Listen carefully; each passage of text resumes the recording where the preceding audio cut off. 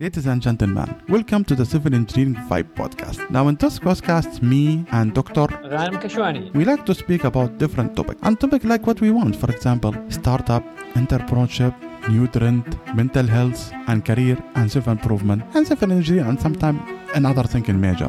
We like also to interview other people from other fields. So we like to get the expertise and how they can benefit us and benefit the society. So let us jump to the episode and thank you guys and wishing you the best. Take care.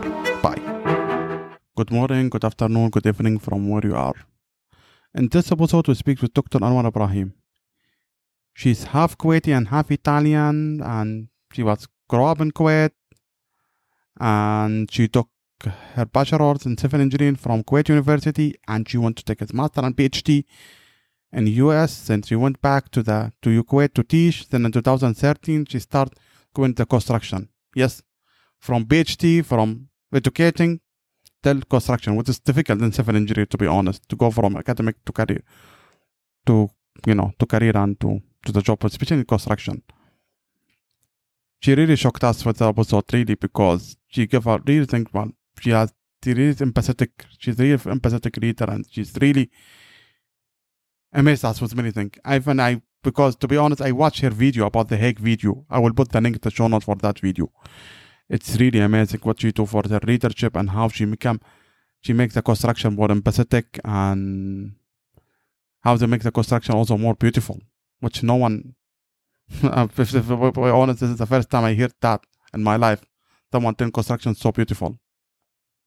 Wow. Really amazed us. Let us go to the woods and jump and wish you the best. Take care. Bye. So, good evening, Dr. Anwar. How are you? I hope you are doing great. Doing good. Thank you for having me.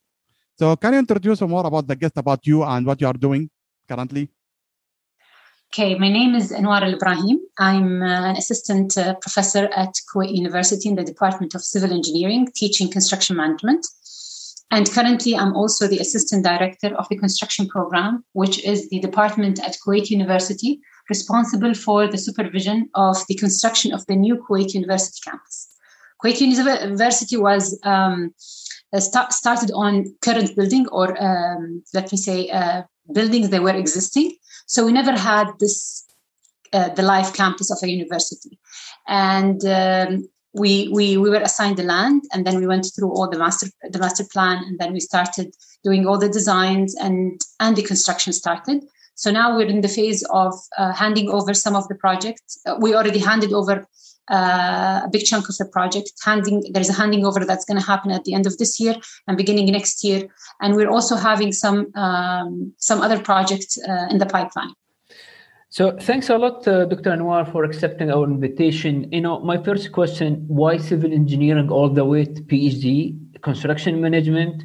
I mean, as I said before, that I went to your thesis. It's have a very technical part on the structure and the retrofitting the roofing, and then you mentioned the life costing, and purely it is about the construction management. You talk about facility management. It is in my experience that it was very rare for me to see a female engineer from GCC area. She went all the way for PhD, and she's doing the technical job.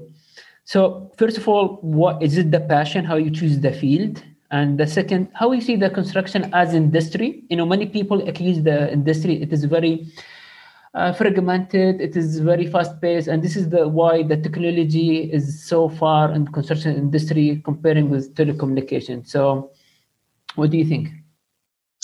Okay, so many questions. I'll try to remember them. I'll go through them.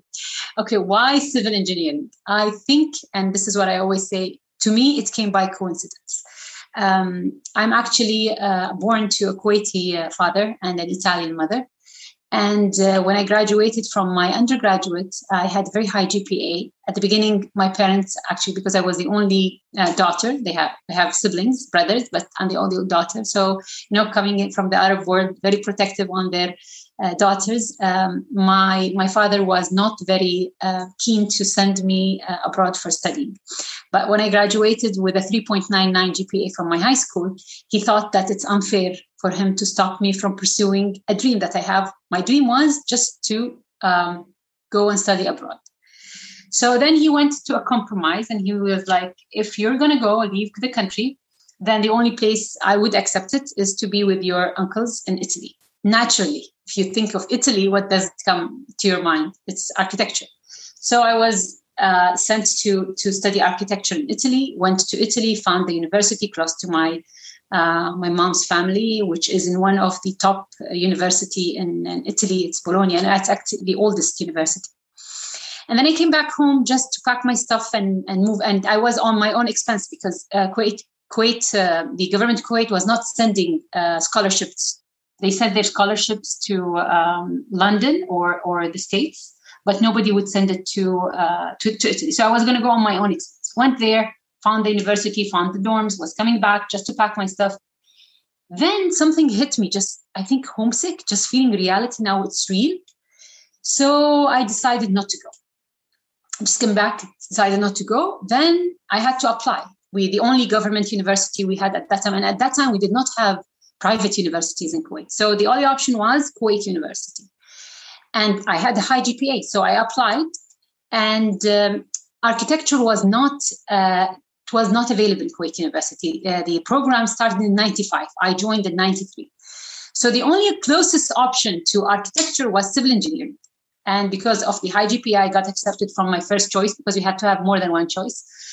And that's how it started. First 2 years, math, science, I went very well, and then moved to the civil. Civil engineering, I think, usually they have the kindest professor. And the subject itself, it's something that you feel. It's not like electrical, computer, petroleum. I think they're more complicated to comprehend or to understand. So civil, you feel forces. You understand how things move under forces. So you start with static, and then you go to strength of material. So these are fun classes and logical classes. And once you start on a path, I had great professors who actually made me love whatever I'm studying. Going through that path in the third year, I used to have a dream of being a teacher. That was my toughest dream. I love teaching. So I was planning to graduate from engineering actually and be a teacher, not to pursue my engineering degree. And then in my third year, I met a TA. She was Syrian. And she asked us, by coincidence, me and my friend, what do you want to do for your after you graduate? So logically is to graduate and then work. And then she told me, what do you want to do? And I told her I want to be a teacher. She said, well, you have invested 5 years to get this degree. Might as well be a teacher in that field. So why don't you get Kuwait University? They have an excellent program to send the students abroad to get their master and PhD. So the idea started, went back home, discussed it with my family. My family are so into education. So that's how it went. Then having a goal of going, then you know that you're competing with other people to get the scholarship because it's one chair that's going to go or one person that's going to go or get the scholarship. So started from the third year to work even harder to improve the GPA. And we applied at the scholarship. We were 6 people competing, and fortunately I got the seat, and I graduated in June 98. In January 99, I was abroad in Oregon State University to do my master's. And then in a year and a half completed, went to North Carolina State for my PhD. And in 2006, I graduated with my PhD and joined Kuwait University as a professor.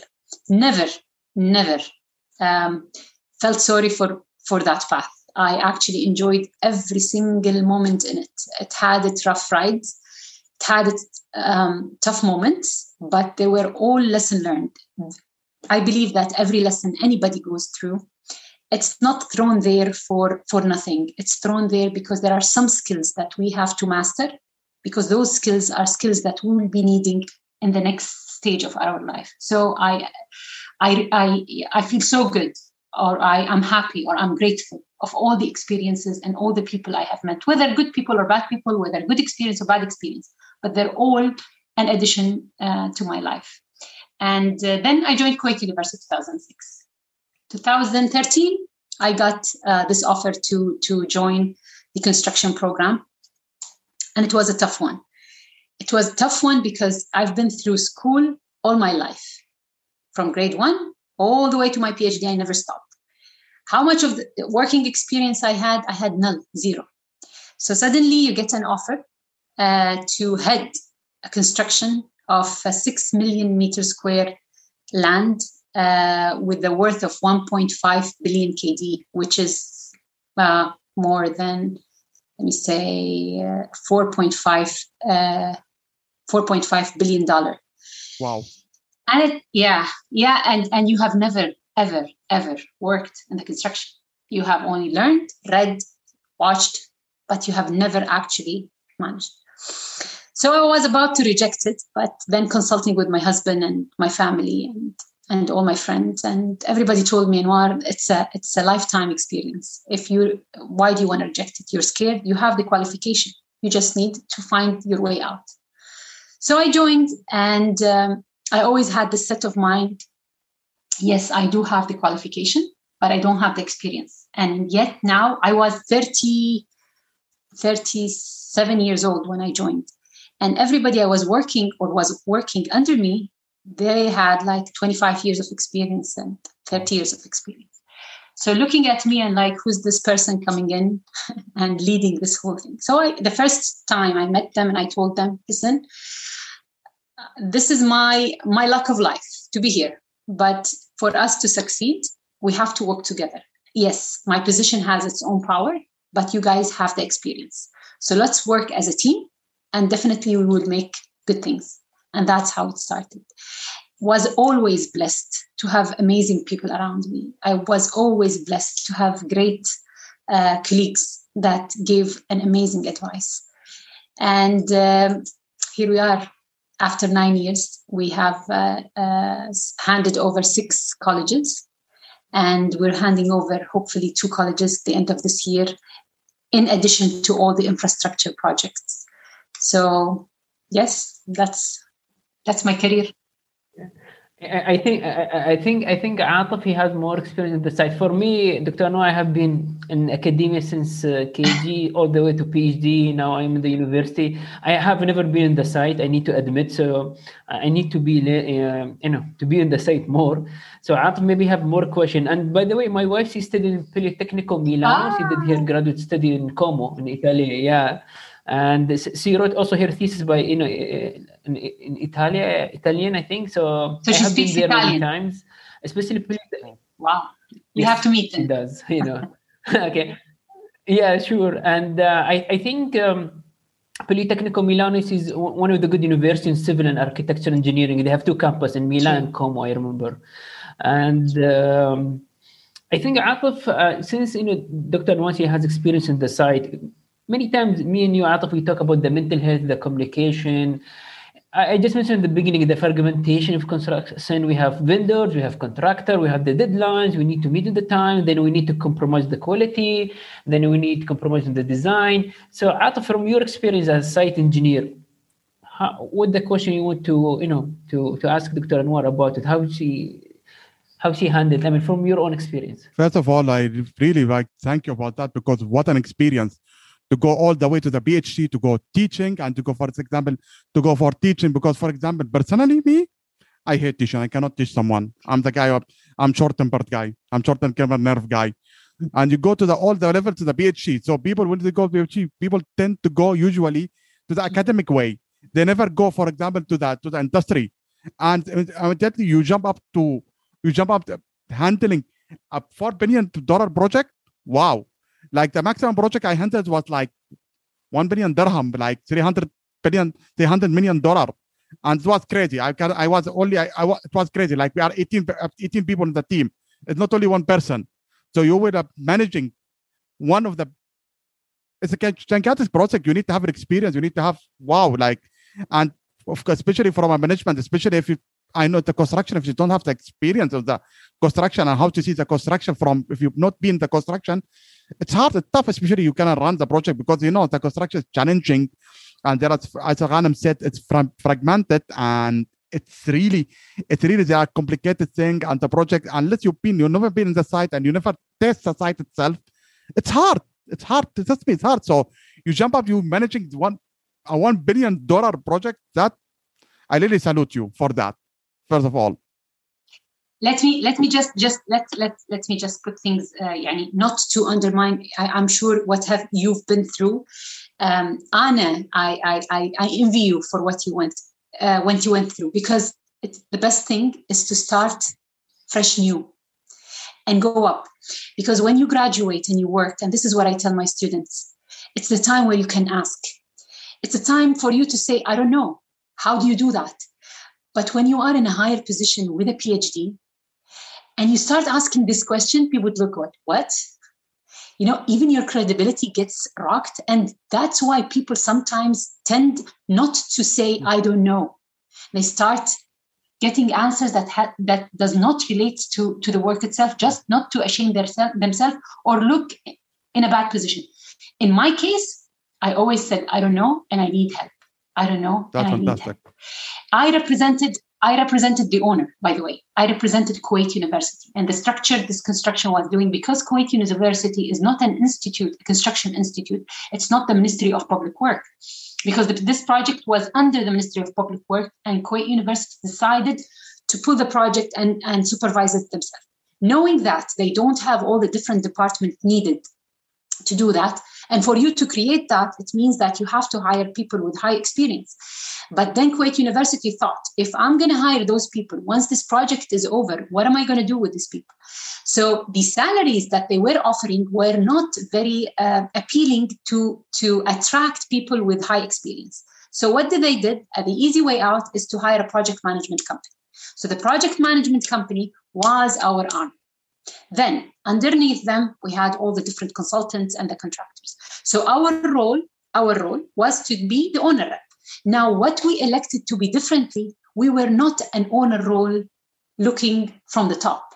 We were there with them in every single part. We were there with them on the site. We were them with all the meetings with the subcontractors, with the contractors, with the suppliers. So we were there with all the problems. And that's where I gained all the experience, because I had 13 projects running at the same time. Usually when you graduate, you worked in that one project for 5 years and then you move. So within 15 years, a regular engineer, will have like 3 projects. In 9 years, I had 13 Wow. project running, and the least costly one was 1 million KD. No, sorry, 100 million KD. So that's $300 million. So just imagine, in 9 years, 13 different problems, 13 different complications that in all aspects, contractual, financials, technical, because you had different consultants, you had different contractors, and both of them, the consultants and the contractors were international. So just imagine the exposure that you had. So we elected to be part of that. And that's where we got all our blessing and the experience. Dr. Anwar, how would that make you a better professor as an academic for your publication, for your journal paper? Is that helping? Many professors, they have their own bubble and they keep publishing and keep, have better index, better citation. But being in the field and then go back and you publish paper, it helps? I mean, how it helps? Okay, the bad news is that I have no publication. The bad news is that I was so immersed in the construction, and in the same time, I have family life. I have husband and kids, small kids to teach and to be there for them. And there is also in the Arab world the heavy, the intense social life. So these things, I had the choice. I knew if my choice was research, definitely I would have found the time, but I did not elect that. So my publications are null, zero. And another thing was very important to me in our university or our institute, to move from assistant to associate, you're supposed to do like 5 publications and publish them in well-known journals. Mm-hmm. And then to move from associate to full, you have to do 10 publications. Now, if you look at the spectrum of publications, you would see somebody working on different fields just to collect those 5. I always wanted, that was my dream, to have a line of specialty. Once I have this line of specialty, I would like to do my publication all in that line. Because then, after that, when people would like to look for an expert in that field, then that's the person doing that. So maybe that's too optimistic, or let's say too, I don't know what to say the word. No, actually, Dr. Anwar, it is really, I really appreciate your way, because you want to be an expert. And correct me if I'm wrong, there is something in academia called professor of practice. So a professor of practice, usually you get your professorship after, they consider all your real life work, and they consider even different things, and you become a professorship. Many people, and they think that professorship is an academic degree. It is not. It is a job. It is a job title. Many people, especially in the architecture school, they only have a master degree and they are a professor. People still, they don't know that. But as you said, maybe, for example, I saw many people who come back to the industry now. When they publish, they put a very case study, tangible. When they explain, it's totally different. True. And maybe Atif, you can share your experience Atif, when he get his master degree, he was telling me that when the professor, he came out from industry, usually he can see the information better, he can digest the information better. So Atif, maybe you can share your experience about that. Well, actually, I agree with Ghanem said, because we have to, when I was studying, like when I said my master degree, we call it professor in practice, which people they have master degree, non-PhD, but they have like 20 plus years of experience, like they have a lot of experience, and they are doing this teaching, they are lecturing for a part-time, so they have a full-time job. So they are giving experience, they are giving that. To be honest, I loved the way they lecture the courses, but to be honest, they are lecturing better than a full-time professor, because to be honest, they are giving the example from real-time experience. Like, for example, when they are giving, for example, one project in advanced geotechnical, they said, we work in this project with this client and happen to that with this client, and we resolve this client. So people will understand it not only from just the way to get it, just a grade and that's it. They're giving it from the way of educating you and giving it how it can apply to a real life example.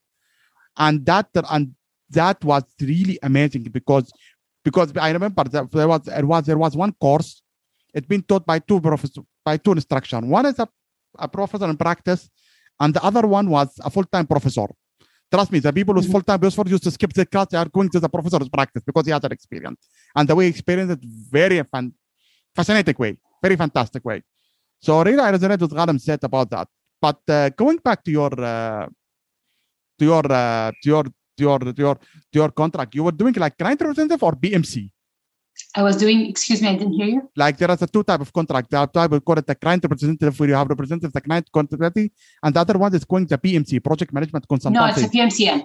It's a PMCM, project management construction. Yeah. But let me just elaborate a little bit on the point you were saying about the professors that are education, just pure education. And I joined Kuwait University, and regarding the profession, the professor with profession. This system does not exist in my institute. My institute is for you to get a higher rank, you have to do research. So we all know since we joined that for us to get to a higher rank, we have to. But then you have these side jobs that you can only hire in them professors from the university. So I got that luck to be in the construction, and that's my field of expertise. So not a lot of people that gets this opportunity. It's a golden opportunity that you learn from within where you work, real life experience. Now, I joined 2006, Kuwait University. 2013, I joined the project. I know myself now. I remember myself when I used to teach from 2006 to 2013. And when I taught after having that experience, totally different. At the beginning, I'm giving example from what I read, from what I Google, from what I see. But they do not relate to my world, because those books are American books, European books. Them to the students or to the examples of my country. When I got exposed to those projects, which is the field where I am now, that was beautiful. So every day I teach, there is something I recall that happened today that matches what I'm teaching. So definitely, even myself, I feel the way I teach, the way I explain, the way I teach the subject, and then you have to get a story to verify whatever you taught. Or it's like telling them, this, what I taught you, this is how you will see it in the real life. But if you don't have that experience, it's so hard to do this match. Yes, definitely, you're going to teach the technicality perfectly and with the best way of teaching. But you don't have this nice story where you could relate that point to where it sits in the story of life. I agree with you, because to be honest, like what you read that, because as the professor who was teaching us, the professors in practice, the guy who was in profession and who was lecturing us, because he was giving, okay, we used to study it was a British system. Our university was a British system university. But the guy was a full-time professor who had no kind of experience. He was teaching it from an example in British shorts. And an example is not a practical in the Middle East. But when we studied that, they are giving a real Middle East example with a real project, life expansion project. So I completely resonate with that. Wow, I agree with that. But going on, how was your experience? Which was experience, like teaching or going to the management level? Definitely teaching. Definitely. You know what? Teaching is a clean world. Construction, it's not a clean world. I agree. There is a lot of discussions. There is a lot of teaching is so pure, and the results, you see them like 4 months after it. Construction, it needs time, at least 2 to 3 years to see the fruits of what all the fights and all the investment you did. You would see it within in best case scenario, if it's a big project, 4 years, 3 years, 4 years. But in teaching, you have those elements in class where you could touch their life. And in 4 months, you could see a change in a human being. And after 4 years, you hear that human being going out and coming back to you and thanking you for that incident. This satisfaction, you would not see it or feel it anywhere else, but only if you're a teacher and you love what you do. So Dr. Anwar, correct me, like I can sense that you have a passion in teaching because you are impacting, there is transcendence, you are impacting people's life, and you see that your value, this is your own mission as Anwar, your mission to impact people's life, and this is why you love teaching. And I really appreciate this, because me, as adding value to people's life, I think it is the top of the human needs. There is Maslow pyramids, and there is something called the extended Maslow pyramid.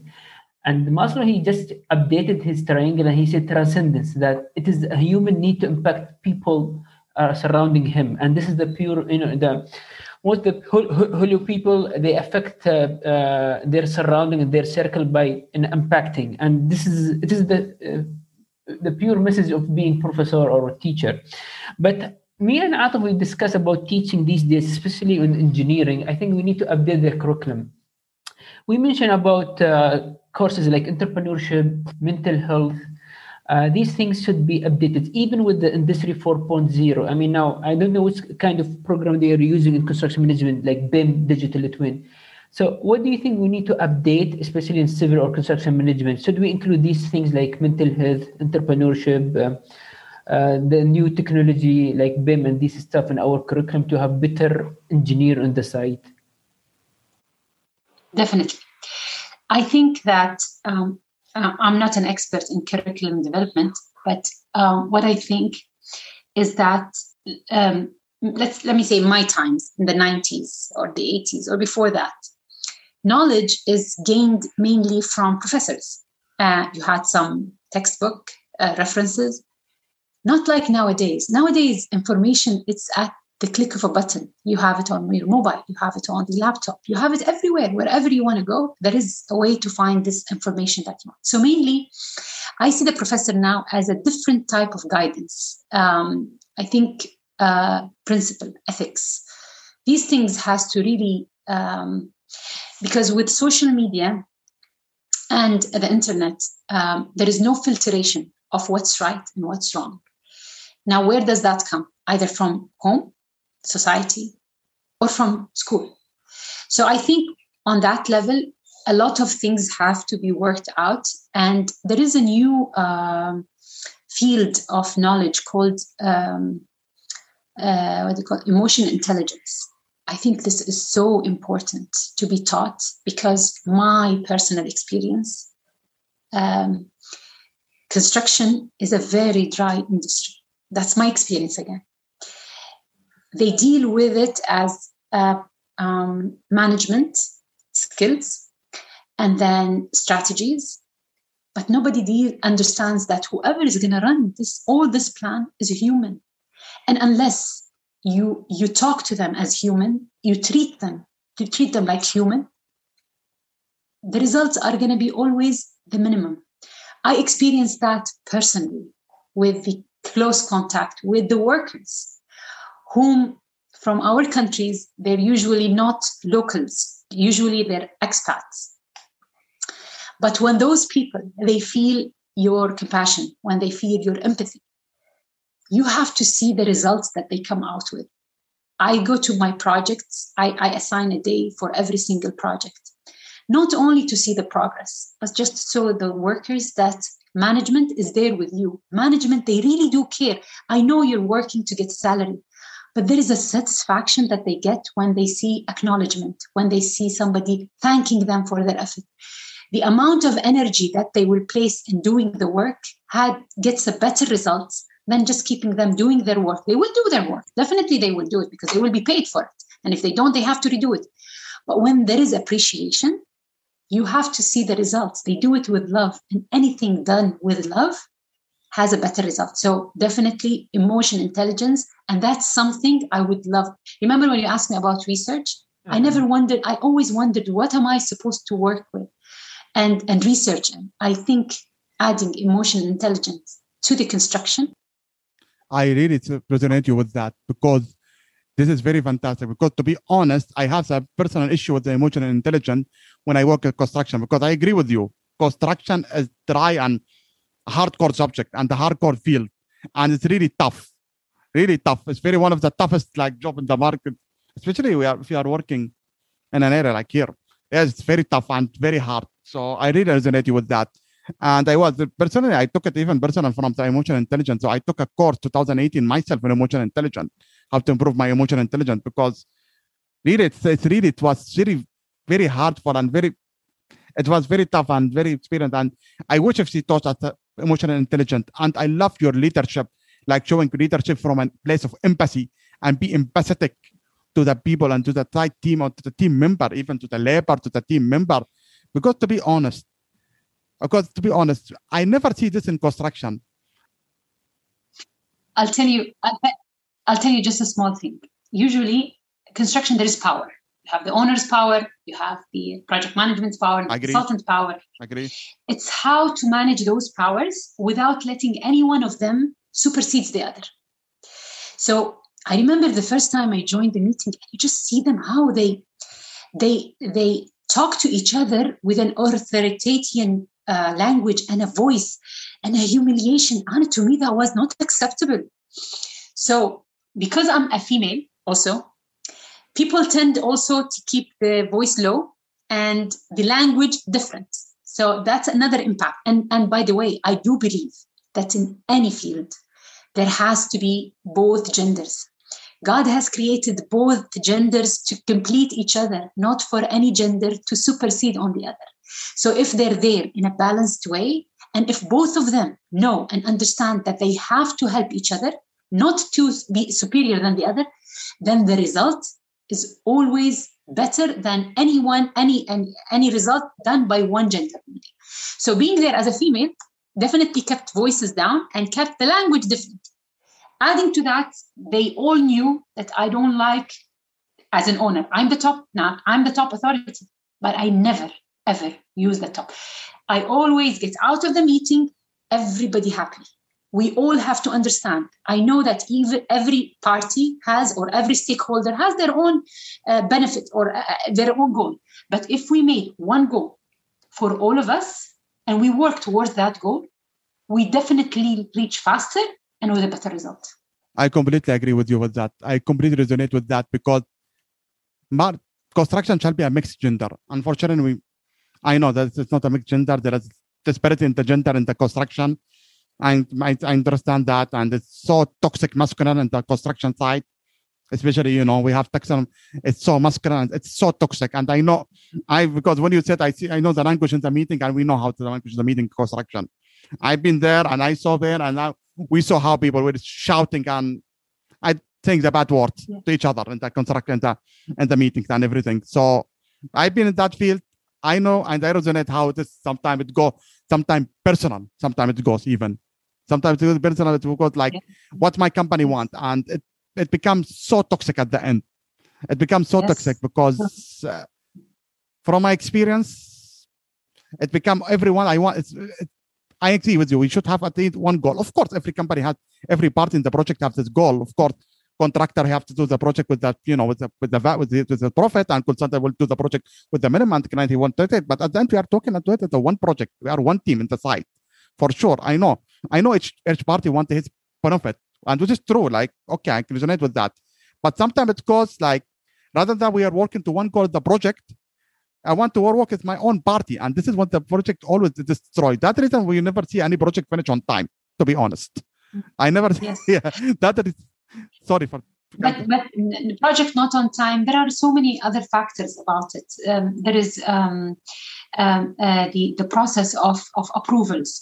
There is definitely the financials of the project. Yeah.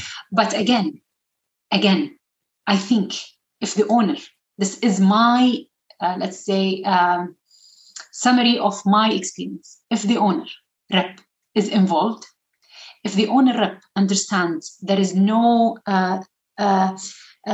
she should not allow any power to supersede on the other, because contractors, usually they want to save. This is for a fact. Of course. The consultant, they want to make life harder for two reasons. They want the design to be, or the contract to be as perfect as it is. And at the same time, the longer the contractor stays, the longer their contract stays. True. So keeping this in mind. So you have to have this balanced interference where you have, if you're involved, you would know if that consultant is rejecting or stopping the work for no reason, or there is a reason for that. And if the consultant and contractor know that the owner is there, trust me, they would deal with each other differently. But if you pull yourself out and you're just monitoring it from the top, the consultants sometimes do give hard time to the contractor. And another thing, in our world, we always look at the contractor as a thief, as somebody that's going to come and steal. I always tell my students, look at him as a victim, not as a thief, because he got the project, at least the government project, he got it with the lowest price. He had to compete, so he had it with a lower price. Definitely he's going to change things or propose something. So you have to keep an eye. But again, from my own experience, once the contractor feels that the owner is not there to kill him, the collaboration is huge. I was gonna laugh because to be honest, when you said that the contractor and victim, because I work as contractor and I work as consultant, and I have more experience consultant than other contractor, so we know that. Of course, we have this mentality. When we go to the site, contractor always a cheater and he tries to save some money, and especially because I'm a site inspector, to be honest. So, yeah. so you know how we are looking from contractor. I understand. Okay, sometimes the contractor has some right and he has in the budget and tight budget. Yeah, I agree. Sometimes the tight budget can introduce there are other things that go in the project, from the value engineer and the cost saving and many things. Yes. We need a full oversight about the project, how to do. And okay, I agree with you. Yes, of course. Look at the victim, it will be hard to me, especially I work a contractor and consultant. It will be difficult to contract a victim. Because again, if we deal with each other, as us as a team, yeah, we look at things differently. Yeah. There is ups and downs. Yeah. Definitely. There are days where they go out of the way. We go out of the way. There are so many other, but if we keep on focusing on one goal, if we keep on focusing that the end result will have a positive impact on everybody, contractor completing the work properly and on time, it's going to have a good impact on his reputation. The consultant helping it, also he will have an impact with the owner, that's a good consultant to deal with in the future. So, and the owner, if he is involved and there to facilitate the contractor, you would see the impact. And I have our contractor, they definitely keep on saying, we love dealing with the ownership of Kuwait University, although we are not experienced and although we did not do any other projects before. I like what you said about client involvement, because to be honest, when I work in many projects before, some clients, they don't come except at the progress meeting and that's it. Like it's once a week or once every 2 weeks. And sometimes what they are saying that, okay, I'm going to work, okay, I don't care. It's your problem. You consultant and contractor fight each other head to head. It's not my business. Not my problem. You go, guys, and resolve it. I need only the project has to be with the cheapest thing and with the time and the progress. I don't care. You people find whatever, fight at the site. So I love your leadership. Okay, you have to involve and you go. Because to be honest, I watch your video about the Hack project and what you did, and you go every day to the site and you go by yourself to the site. Because to be honest, I never see client go to the site. Maybe they are going once in a month or once even every 6 months, to be honest. Because I never see, from my experience, this is.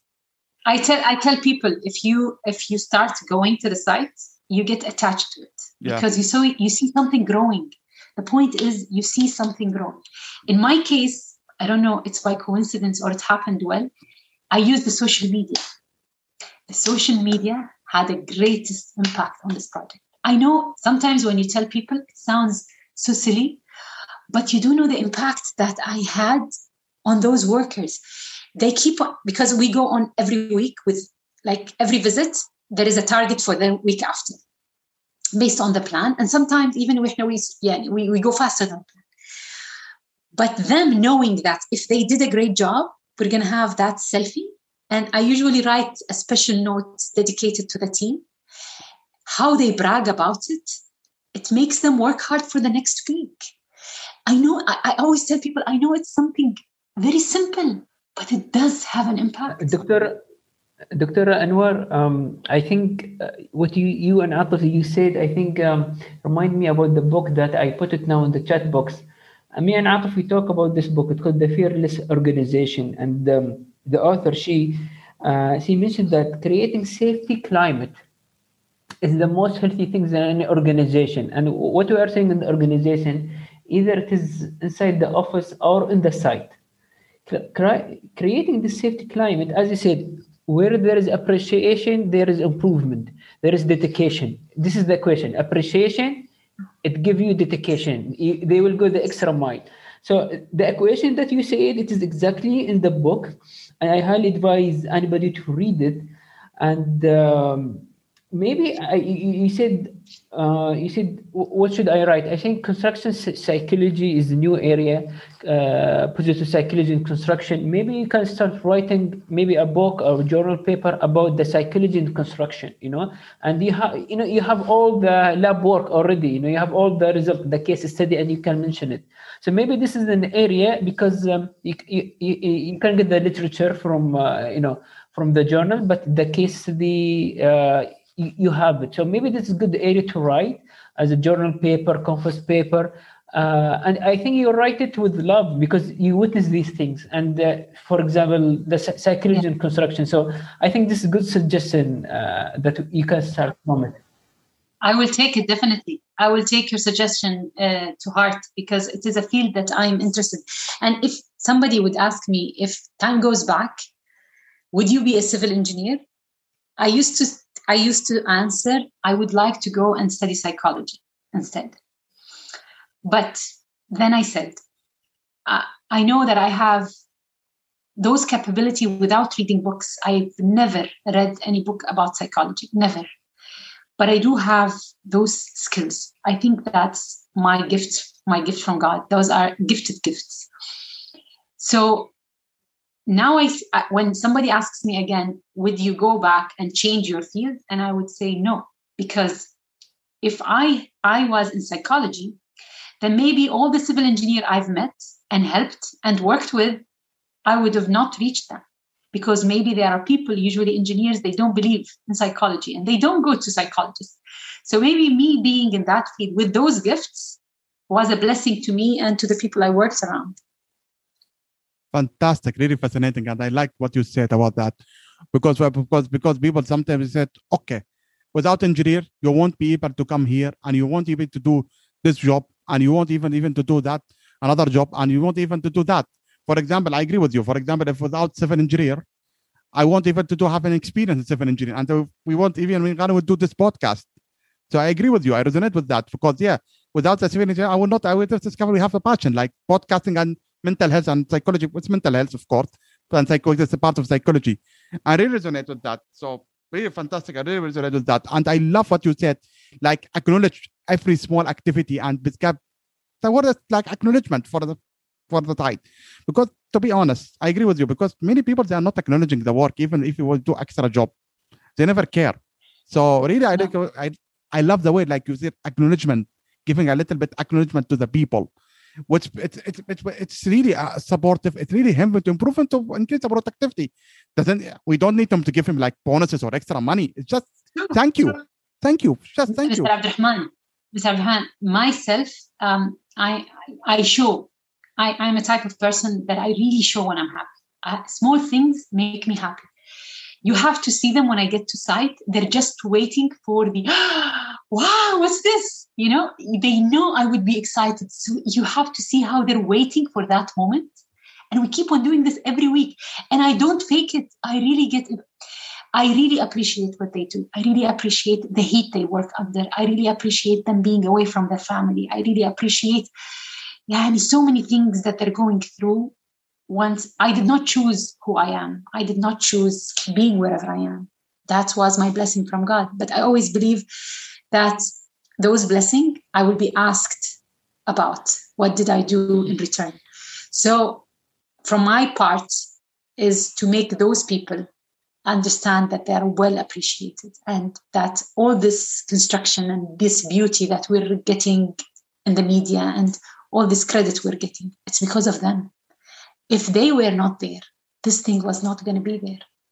To be honest, I agree with you, because fantastic. Because to be honest, no one, I never see in my life, one from a management time, from a client representative side, from someone like doing that, someone giving acknowledgement and someone and giving not only for the team, for the labor, for everything. Because to be honest, I never see this in my life. To be honest, I work many projects. No one is giving acknowledgement. Everyone is it. I only done the job. It's not the team who done the job. And this is really great toxic and great toxic environment. Yeah. And before COVID, we used to go to the field. Before COVID, I used to shake hands every single worker, safety officer in the field. I would shake all their hands just as a thank you and appreciation. Now with COVID, I cannot do that. But I used to do that. Fantastic. Because to be honest, I saw some clients when they go to site and how the way they treat some safety officer, it's really bad. I don't want to even go through that talk. I don't want to go through that talk. It's really nasty. I saw one experience in front of my eye. I don't want to say that. So, but how about, for example, because this will help, especially the well-being, because especially well-being now, no one talk about well-being in the construction. So, because, construction is very, very, very fragmented, and we see, and what you did, that's like one part for improvement, the well-being and mental health for labor, for the team, for safety officer, for contractor, for consultant. So do you believe like mental health and small talk like this should be included in the sites? Yes. But see, I think they will come to sites if you train the engineers to be that way, because it trickles down. Let's say I'm the owner. If I manage that way, it's going to trickle down on the engineers and it's going to trickle down on the workers too. So it's a culture. Yeah. You have to build it. Like safety is a culture. Also, the well-being of the people or treating them in a proper way is a culture too. I agree with you, because to be honest, like sometimes like I keep telling every weaver, like even from in construction or everything, like for example, if I cannot tell the labor or the engineer or the safety officer why you're not following the PPE, if his boss is not following, how I can tell to the engineer? Exactly. Like I work in one project, the project director was a knucklehead. I don't want to even go to that deep topic. He was the only, if you see him at the site, if you tell him wearing the helmet, it's like something like he take it personal.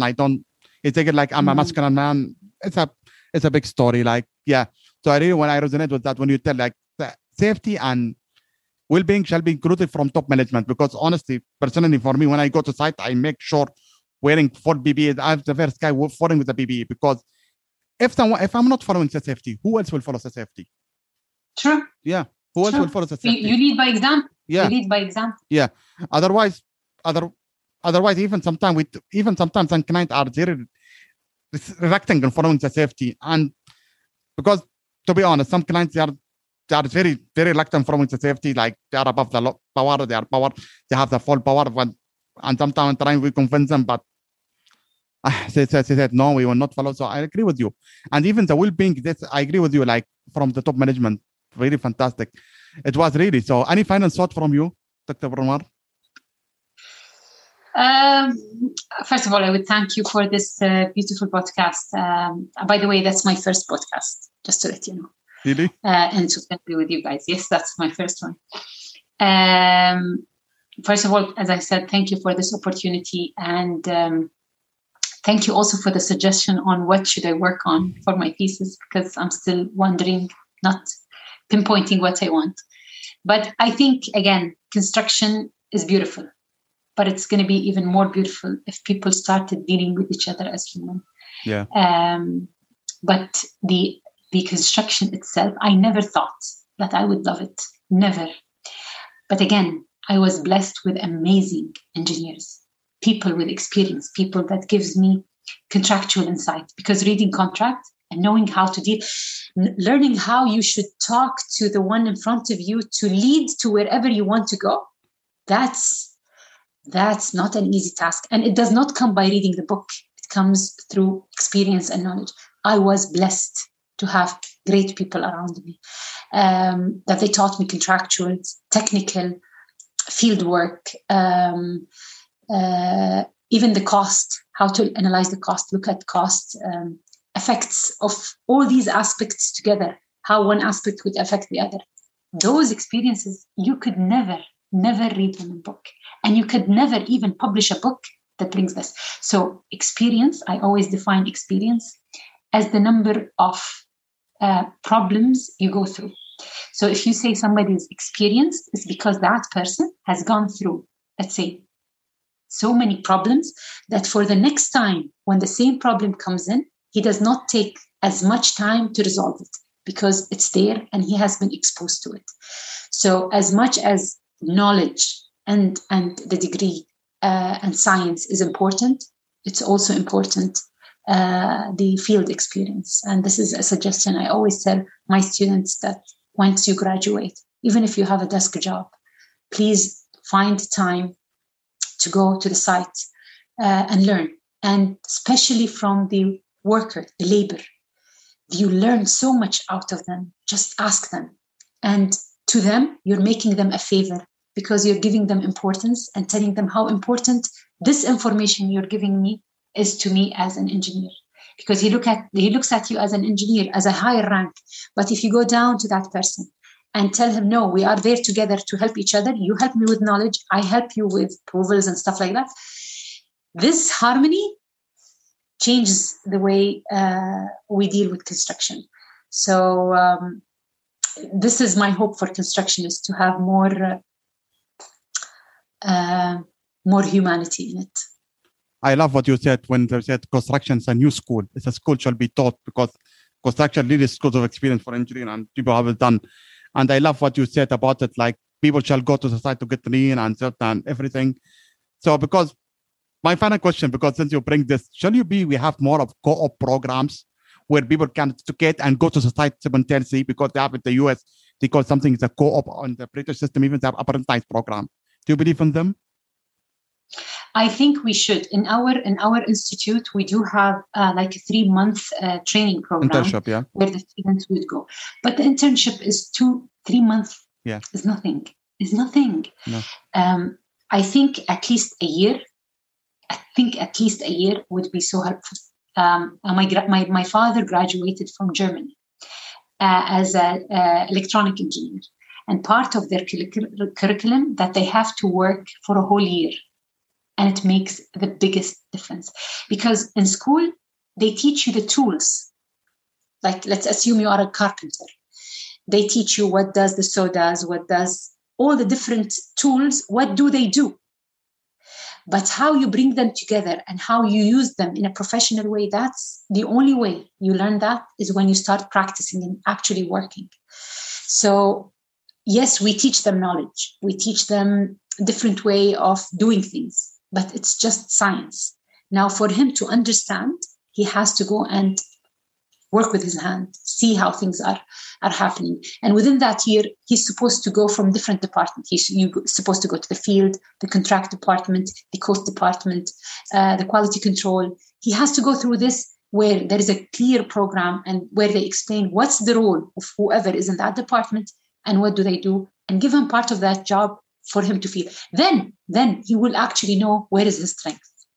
Because we graduate as engineers, and where do you want to go? Well, let me go to structure. Well, let me go to construction management.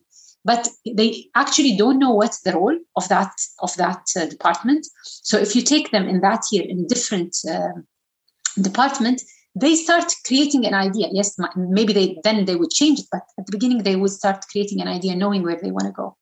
I agree with you, because to be honest, it should be taught like what we call it, like this should be taught like in this way, so people will know which department, which structure, what everything. Even though they have a background of the civil engineer overall. Even shall be, for me, my personal, it shall be from high school. Start even giving acknowledgement what every major going, what every control, because that we call it career education. So you believe in career education shall be taught even from high school, not even university, isn't it? Yes, sure. Yes. Life is changing. Even the way we educate them or how we transmit education to the youth has to change, has to be dynamic. I agree with you. It should be changed. Even the education system, I'm telling you, me and Ghanem, I'm telling you, the education system nowadays is medieval, because they have been from 20 years and they never change the system, and they never change the curriculum, and the same curriculum. We are teaching it from 20 years. It never changed. I agree with you. Really, I agree with you. Fantastic. I agree with you. Really, I agree with you. It had to be changed. There are a lot of things to be changed. Wow, fantastic. So we really thank you. Really appreciate it, Dr. Anwar. And for sure, I will put the video for the hack, for what you said, the hack, I will put it in the show note for sure, because that one of the. On another closure, on Heck's interview, I told people that what I learned is that you should not go and seek what you love. You should find what you love in what you do. Usually when we don't like a job, we go say, let me find another job. It's not about finding another job. It's about finding what exactly do you love doing, and dig into wherever you are now and find and actually perform what you love and what you do. For myself, I love teaching. I love having the human interaction. At the beginning, I did not like construction when I was sitting in the office. That was my role. That was my job description. But when I figured out that the reason I love teaching is the human interaction, and then I started going to the field. So I took what exactly I love, implemented it on wherever I am. And that's when I started loving construction. I agree with you, because to be honest, you are the first one who said you love construction. I never see any engineer in my life saying he loves construction, to be honest. So really, wow, because when you said you love construction, I said, wow, fantastic. I never seen someone like that in my life. Really. So really, thank you. Really appreciate it for sure. And we have to bring you again. Thank you. Really appreciate it. Take care. My pleasure. Thank you so much. Thank you. Bye. Thank you. Thank you. Bye. Wow, what a great episode with Dr. Anwar. We have a little talk after the show. We speak a lot of things. And she amazed me when she told me that in that project which she's running off, they have an RE who's a female. Wow, that's fantastic. That shocked me, really shocked me. Usually it's not common. I never see it in my life. There is a female who's an RE and female who's an inspector also. There are females who inspect and there are females who work in construction and contractor. Wow. She's really amazed me. I never heard this in my life. Really, I was shocked when she told me. Even she speaks the way they contract, and she put the professionalism, and she put an interactive way to make the professionalism with the construction. It's very, very interactive and very valuable way. And what we call it value engineer now. Wow, she shocked me. And if it her leadership, they have one of the few clients that we have a leadership like that. Really. To be honest. Because I see many clients, when I was working in construction, they don't have leadership like her. Empathetic leadership, going to site every day, checking what's the way, going to the bottom level. That's a leadership. So what do you guys think about this episode? Do you have any other thing? So if you like this episode, please guys, share it to someone and tell them why this episode is valuable to you. So thank you guys, and wishing you the best, and take care and bye. It was nice to meet you. And remember guys, we raise by sharing the knowledge to everyone. Sharing is caring. It was nice to meet you guys, and wishing you the best. Take care guys, and wishing you the best. You guys have a good day and good night.